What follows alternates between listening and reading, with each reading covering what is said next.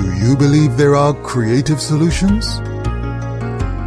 These are challenging times. You don't need me to tell you that. The world in which we live today calls for effort on many levels if we are to get to a better place, individually and as communities. But we've got to think for ourselves and not be paralyzed by the fear being generated by so many around us. Listening to the negativity can leave you feeling powerless, like there's nothing you can do. Some people say trying to be positive in the face of growing negativity is a losing battle. That sort of attitude will set you up for defeat. The battle is far from over. Belief in ourselves and our ability to source creative solutions to our challenges helps us to focus on what needs to be done. If you think life is hopeless, you will see hopelessness all around. But if you think and believe there is a chance to improve a relationship, get a better job, or improve your community, you start the process of making it so.